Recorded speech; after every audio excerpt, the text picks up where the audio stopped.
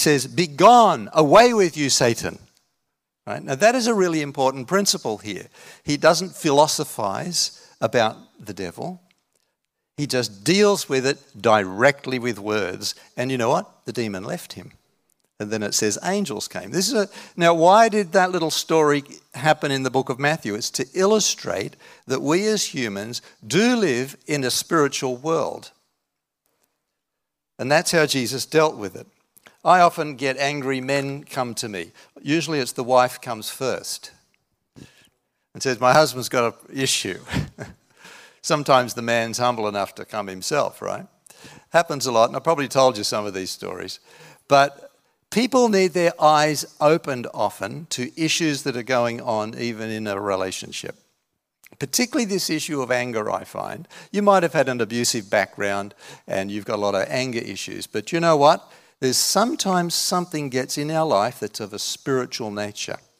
I remember one man that we dealt with, and finally he owned up to the fact that he did have a problem and he could never overcome it trying to manage his problem.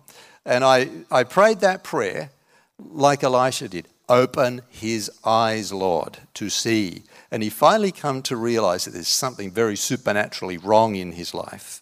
And he got delivered from a spirit of anger. And it just left. And the marriage was fine. They had their issues, sure enough. But the potency and the destructive nature of that anger just evaporated. And then they just had normal anger. Which the Bible says is okay as long as you deal with it. So there's two coexisting kingdoms. We have the kingdom of darkness and the kingdom of light. Now, I put a PowerPoint together, and you might have seen bits of this before. Let's just have a look at this scripture, Galatians, written by Paul the Apostle, a great minister of God after Jesus died and rose again. And he says this in his little letter. He says, "Grace to you and peace from God our Father and the Lord Jesus Christ, who gave himself for our sins." Really important point. Deal with the sin problem. "To deliver us from this present evil age." You see, we live in an evil age. That evil age started right back almost at the time of creation when Adam and Eve sinned. Now, that's not a fairy story about Adam and Eve. That's a real story about real people who sinned, and that same problem of sin came upon all of humanity thereafter. You and I have to deal with that. And some of you have really dealt with your sins and your new creation because you've dealt with it. Paul said, "This present evil age." In other words, it's here and it's not going away right now. There's a number of other scriptures say exactly the same thing, that it is a real spiritually evil age. And this is a reality that many people's eyes are shut. They need their eyes open to see actually what's going on. Now, before Jesus came, we call that the cross of Christ. Before the cross of Christ, before Jesus came, humans had no way to deal with demons. You see, from creation all the way up to when Jesus appeared a couple of thousand years ago, we were left hopeless. We didn't know how to deal with demons. God gave no tools at that point. There's a reason why. Moses, a great prophet, you've heard of him, right? Moses came and he wrote a lot of the early chapters of the early books of the Old Testament. Moses gave no instructions about how to deal with demons. It's really fascinating. He gave one instruction about how to deal with demons. He said, "Stay away from them." It's just about one verse in the whole Old Testament on what to do with the dang things. Stay away, all right? So humans were powerless. Jesus came and told the whole story. And then he gave to humans, that's to you and I, tools to deal with demons in the spirit. That's the authority of Christ. All right? We'll go into that a little bit later. And so this idea of now having a way to deal with demons is really revolutionary, spiritually revolutionary. You know, it's an absolutely awesome thing. And when you discover the power of this, life can be dramatically different for you and your friends and your family. When the kingdom of God came, so when Jesus came, he was the kingdom of God. He didn't bring the kingdom of God separate from himself. He was the physical manifestation of the kingdom of God because he was both human and he was both the Word of God. And so when he came secretly. Notice that? He didn't come with a big fanfare and lights. He came as a baby, secretly, and the kingdom of God invaded darkness. Now, I don't have time to put another illustration up, but it's like this. You have this present evil age going along, and it will end when Christ returns, but then you have Christ appearing somewhere in the middle, and you have this really odd and weird period that we live in right now in history. This is the odd part about it. We have the evil age present, but then we have the kingdom of God present, and they overlay on top of each other. And they bang up against each other. When the kingdom of God bangs up against the powers of darkness, you call that deliverance. And you get a result. And there's something changes in your life or in a circumstance in your life. That's when the two kingdoms bang up against each other. But the kingdom of darkness is the loser because we have the tools, you see. But you've got to know how to embrace them. And you've got to understand how Jesus gives you this. All right, secret invasion. I like that bit. Now, when the kingdom of God secretly invaded, we see this illustrated in Mark chapter 1, first chapter of a marvelous little book of 16 chapters. First one written. It changed Egypt, by the way. Did you know that Mark went to Egypt, to Alexandria, and millions of people came to Christ over there, and they're called the Coptic Christians of today. They're still there. That book, powerful little book. So you see in chapter 1, this odd situation where the devil's got a shock. And they said in this setting, and I'll look at it later, but just by illustration, the demon in a man shouted out and said, "Why are you here, Jesus? I know who you are. You're the Holy One of God." And so the demon's really shocked. And they're still shocked today. They're still reeling. Demons are still reeling like a boxer being whacked on the jaw. Demons are still stunned that this authority of Christ is on the earth. And you know what? They're on the back foot. And you've got to remember that. They're not on the advance. Do not think that evil is on the advance in this earth. Friends, it is on the back foot, moving backwards. And it's moving backwards as Christ comes nearer to his return. And so don't think the world you might think is getting more evil. There's no new sin on the earth, people. It's all been done before if you try to sin in a new way. You can't invent a new sin. Sorry. It's just that you have an occasion to know more about it. And it feels more evil. It's actually probably not in many places. Anyway, that's another story. So demons got a shock. Let's keep going here. You've got to have a biblical view of these unseen realms. You've got to see from the right perspective. Many of you possibly have a view of the unseen realm that I would call a Star Wars view. And I'll look at that a little later too. In other words, you picked up bits and pieces in life and you tried to piece together a view of the unseen realm that's possibly not biblical. So you've got to anchor it correct. See, we are spiritual beings with a body, not the other way around. You're not a body with a spirit. See, when Jesus comes and claims us who belong to Christ, we will get a new body, a heavenly one, right? And so your body's it's just rubbish, sorry to tell you. Some of you might be pretty impressed with your bodies.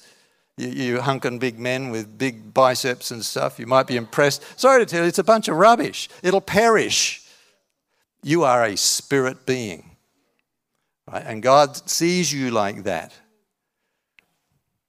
And you need to have muscles in the spirit, even though your body fades away. It's really important. Flexing your spiritual muscles, learning how to discipline yourself in the Lord, that you have spiritual muscle. All right, so we have body, soul, and spirit, but the order is this: spirit, soul, body. So don't get it back. The Western view is body, soul, spirit. Wrong.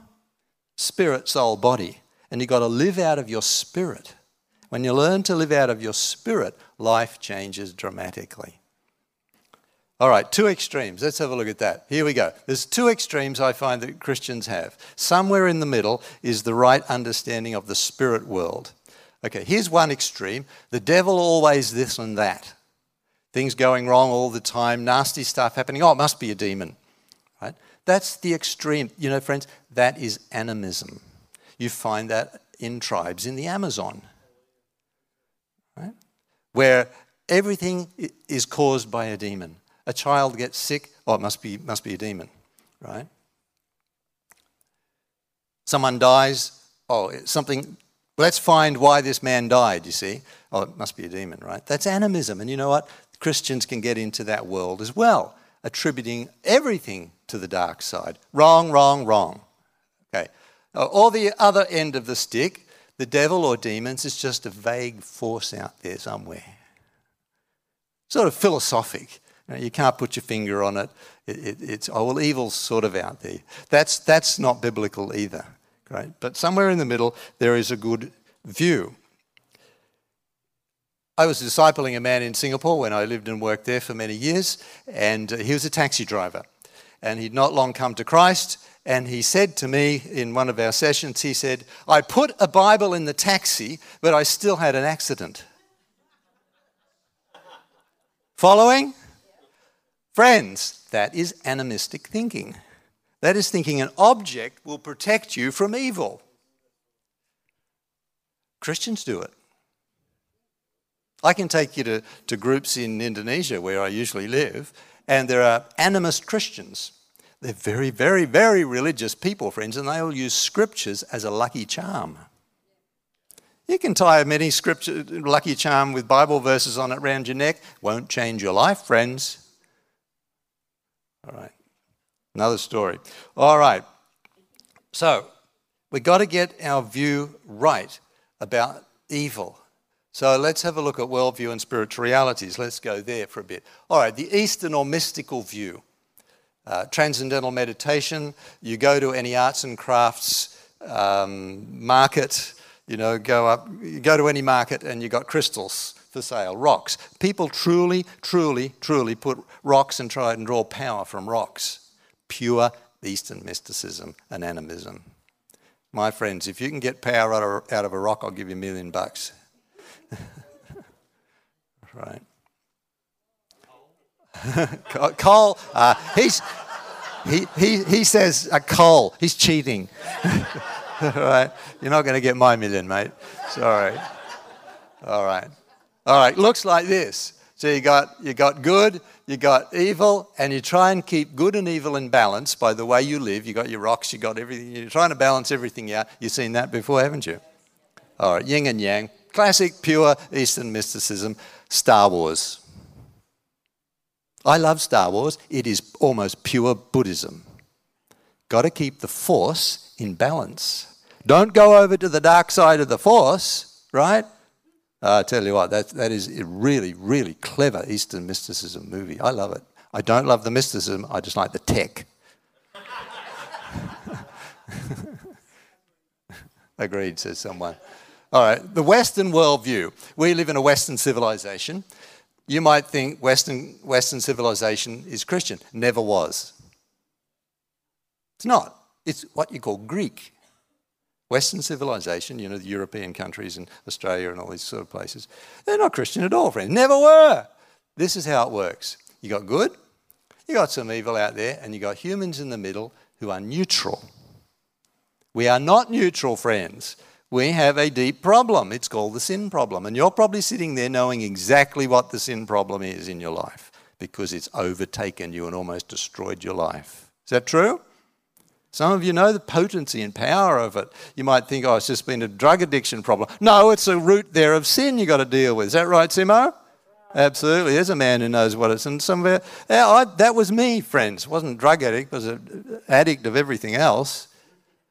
Friends, that is not a Christian worldview. It's Greek. Okay, let's go a little further. Let's try and attempt to have a look at a biblical worldview. Now, I'm going to describe to you this multi-dimensional world called the kingdom of God. And I'm going to do it in 2 dimensions. You understand the craziness of that attempt, but here we go. So let's put God in a box. There he is. We've got him in a box. But friends, you cannot put God in a box. That's animism or whatever else. He's infinite and unlimited. But he did show himself to us through Jesus Christ. Right? All right, so he's much bigger than the box, right? So he's infinite. He goes, expands outwards. What the Bible calls that the heavenlies. There is God, God the Father, but there's this thing called the heavenlies that fill all in all. The Bible says that God hovered over the surface of the deep. The Spirit of God created the natural world that we see today. So we know that the heavenlies is over all, right? So we've got the natural physical world, which we see outside. Then we throw in humans in the mix. I don't throw a handful of humans in there, but they've got a deep problem, you see. They're trapped in a sin problem. You know that. Maybe you're sitting there knowing there's something really not right with my life. It's a sin problem, friends. All right, so that's a couple of dimensions we live in. Let's throw in a handful of demons. All right, whack a few demons in there for good measure. All right. So demons are interesting creatures. You say, well, where did they come from? Well, I can't explain that. I'm not about to today. That's another about 5 or 6 sermons. But suffice it to say, every civilization on Earth knows they're real. It's just that scientists will not acknowledge phenomena that occur because they can't measure it. And if you can't measure it, it's not scientific, they say. But you can measure the effects of a demon, I tell you. And you travel the world over, which I've been a lot of places, friends. It is so, people are so aware of the demonic world. Most people understand this stuff. It's just our crazy Western scientific people won't acknowledge it. But 90% of the world knows there's a realm out there that's deeply dark. All right, so we got the devils there. They're interesting creatures. They live in the physical world. They inhabit humans, and humans can have a spirit in them, and yet they can operate outside of it. See that? They operate in the spirit world, they operate in the human world, then they operate in what's called the heavenlies. They're outside of humans and the natural world. Interesting creatures. Then we throw in another one here, which sounds like fairy stories. It's not fairy stories, it's very real, and we call them angels. They operate in the realm of God. Creatures of intense light and intelligence. They operate in the human world and they operate in the physical world. It's a fascinating one as well. So this is more of a biblical attempt here to describe an infinitely dimensional world, and I've done it in 2 dimensions. It's not possible, but there you go. It's a crack at it. All right, so getting our eyes straight, like the prayer at the beginning of Elisha, open the eyes of this young man, Lord, so he can see. And you need to pray that. You need to pray it over stuff that's happening in your life so you can see, because sometimes you can't see what's going on in your life and it looks really weird. The stuff is thrown at you and you can't master it. So you've got to have your eyes open, friend. Pray the prayer, Lord, open my eyes to see it. The most important thing you'll ever see is what the kingdom of God is like. That's what you need to pray. Lord, help me to see the kingdom of God. Help me to see who Jesus is. So back to Mark 1 for a sec here. So we have this situation where there's a religious meeting going on. It's in chapter 1. It's in a synagogue, a place where Jews met on Saturdays. I've actually been to that synagogue. The foundations of it are still there. Some of you are possibly in Capernaum, right near the Sea of Galilee there. And you see the remnants of it. And so there's a meeting going on, and the Jews are reading their text, right, their Torah. And all of a sudden, this nice middle-class Jewish man screams out obscenities. Can you believe that? In a nice religious setting. Every word you learn in high school, he lets loose, you see. Right. And the demon says to Jesus, and in Mark 1, he says, I know who you are, says the demon. You're the Holy One of God. Demon's terrified, and Mark, the writer of the book, says that it was an unclean spirit. How do you know when an unclean spirit is there? Because unclean stuff comes out their mouth. I was in a worship time one time, and I might have told you this story. This woman lets loose with foulest language you could imagine. A nice middle-class woman, and she's cursing with everything. I think, and people are terrified of this. So we go over and say, "Shut up in the name of Jesus," and she fell on the floor. It's a big story. She eventually got delivered of an unclean spirit, you see. And you can pick this stuff up in odd and strange ways. I'll tell you a story, a bit of humility here. Before I came to Christ, when I was 21, friends, I had the foulest mouth. It was a shocker. I was raised on a beef cattle property, right? And we learned to swear, I tell you. Not good. But, when I gave my life to Jesus on that Sunday night, the next day, the foulness of my mouth had just gone. It had just evaporated. And the thing that got my attention was, it didn't come out of my mouth anymore. What's going on? That was an unclean spirit that literally came out of my life. When I repented with weeping and crying like a 2-year-old who couldn't get their way. I was weeping with repentance, pouring and crying, God, and I think a bunch of demons just left me, to be honest. And that's how changed I was, unclean spirit, right? So, and I can tell you a lot of stories as well. We won't go any further on that one. All right, so with respect and care, I want to say this to you. Some of us sitting here today, may well in fact have unclean spirits. It works like this. There's stuff in your life you just cannot manage. You've tried to manage, you've tried to master it, and you can't do it. You've tried to control it, you cannot do it. It just is uncontrollable, you see. Now, there might be some issues in your life with your disciplines and addictions and all this kind of stuff. I understand that, right? But you see, there's stuff that you just cannot control. Darkness, demons, spirits that invade our life, we're not meant to control these things, friends, and keep them under... if you've got a foul mouth and it comes out at your wife, you know what? You probably need deliverance. You need to repent deeply. Or wives with husbands. You can't control these matters. You've got to deal with it in a biblical way. Some of you may have stuff going on in your life and you actually don't know the source of it at all. You just live with it all your life and you think that's you. I've had people think that all the garbage in their life is just perfectly who they should be. And they know it's not right, but this is the way I was born. I said, no. And when you repent over stuff, you'd be surprised how many weeds you can pull up in your life. Okay, suspicious and alert. You need to be suspicious and alert of issues in your life. Here, a quick illustration here. 2 months after I came to Christ, I had some thoughts come over me that were devious. I mean, perverted, devious, unclean, weird stuff entered my mind. To such a degree, I'd never even thought about that when I was not in Christ.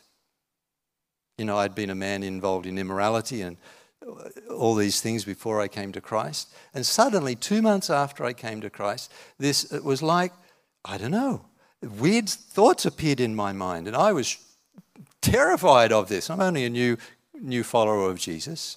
I thought, this is not me. No, I've never done that sort of stuff and never dwelt on any of these weird, perverted things.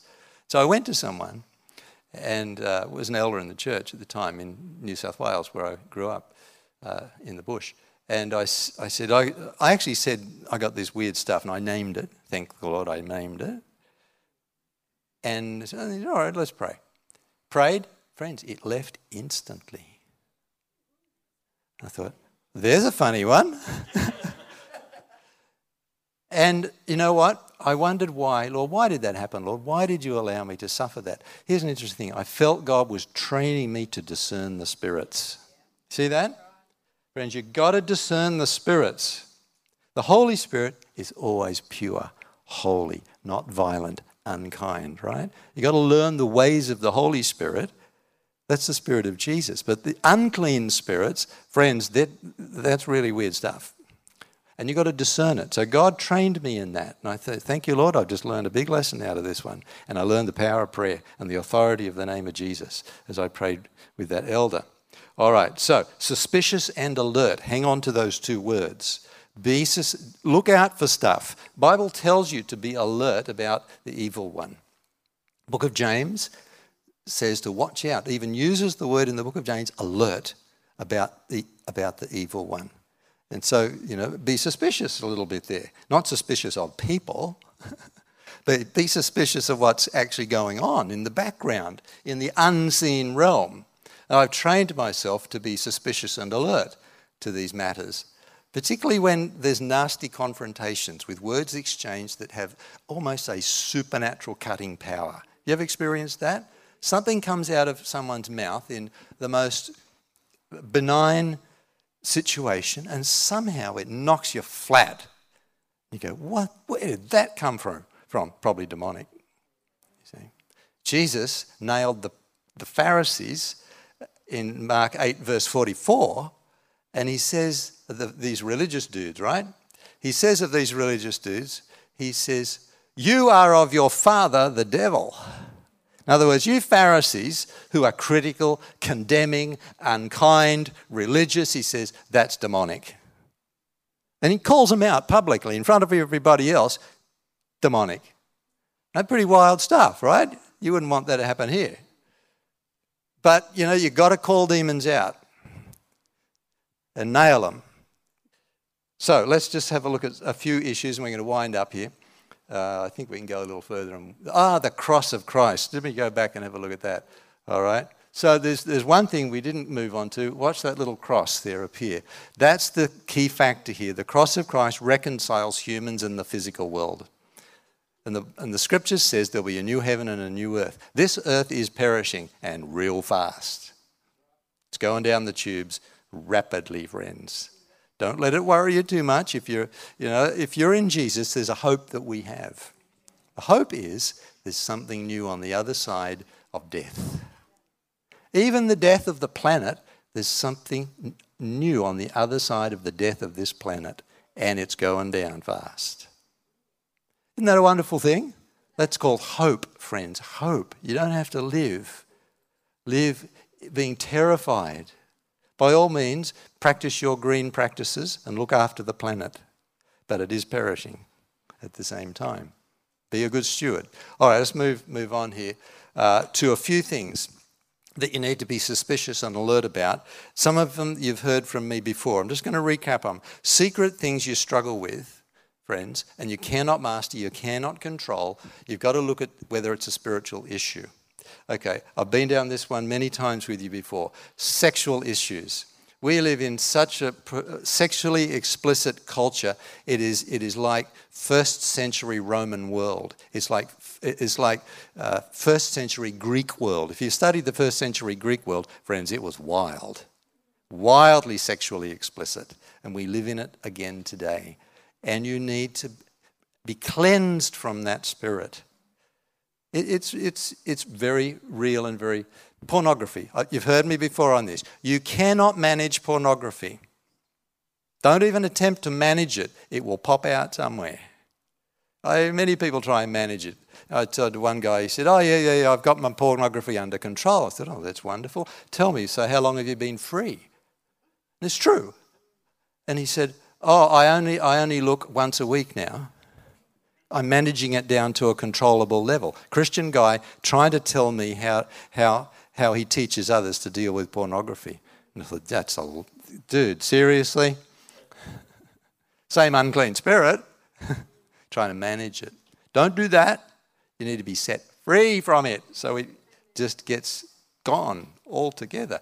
The only way to get set free from that stuff is humility, humility, humility. Confess it, name it, get it out in the open. Don't squirrel it away. If you've secretly got your computer set up to watch pornography and your wife doesn't know it, get on the floor, humble yourself and apologize and repent deeply because you're heading for divorce. It is down the track just a couple of years. Many people in this church have divorced. Root of it's pornography. I know that. You may not know it, but that is the history of some of those men that walk straight out on their wife. They never dealt with their pornography. And they had eyes for a chick somewhere else on screen, and then it manifested with someone down at the gym or whatever. There's cases all over the place like this. Man, I've pulled missionaries off the field. I said, you're off the field, mate, until you get your pornography out of your life. Right? You can't have this stuff. It is deeply destructive, you know. All right, outbursts of anger that overwhelm you. You just can't, it just comes out of you and you just don't know what's going on. You know, it's like you're poisoned, all right? Possibly an unclean thing. Unclean speech just comes out. Possibly a spiritual thing that needs to be dealt with. I mentioned that with myself. Theft is compulsive thievery, rejection of others. You just always feel like you want to reject people. You've worked on it, you've been to psychologist, psychiatrist, you're working on it real hard, you got a little bit of a win on it, but there's something in you that just wants to reject others all the time, and you can't master it. Probably a spirit of rejection needs to be delivered out of your life. And it's a glorious thing to be set free from that one. And it afflicts Australians particularly, I've noticed, more than a lot of other places. It's a funny one. Crippling and paralysing fear. Now, fear is a natural thing, and you should have fear, otherwise you'll be run over by a bus. Right? Fear is a good thing, but when it cripples you and paralyses you, and it's destructive, right? Something going on here, friends. Got to get it out there. Self-justification and stubborn pride. Oh, there's one. Right? If you just always you're always right. You cannot be seen to be wrong. You do anything to be right. All right? Self-righteousness. You are a self-righteous person who just needs to repent. Get over it. Humble yourself. Acknowledge that it's good to be wrong sometimes. Tell your wife that when you go home. You'll probably have a much better marriage. Maybe wives the same. At work. I've dealt with people like that. Stubbornness that will not listen to the scriptures. That's an interesting one.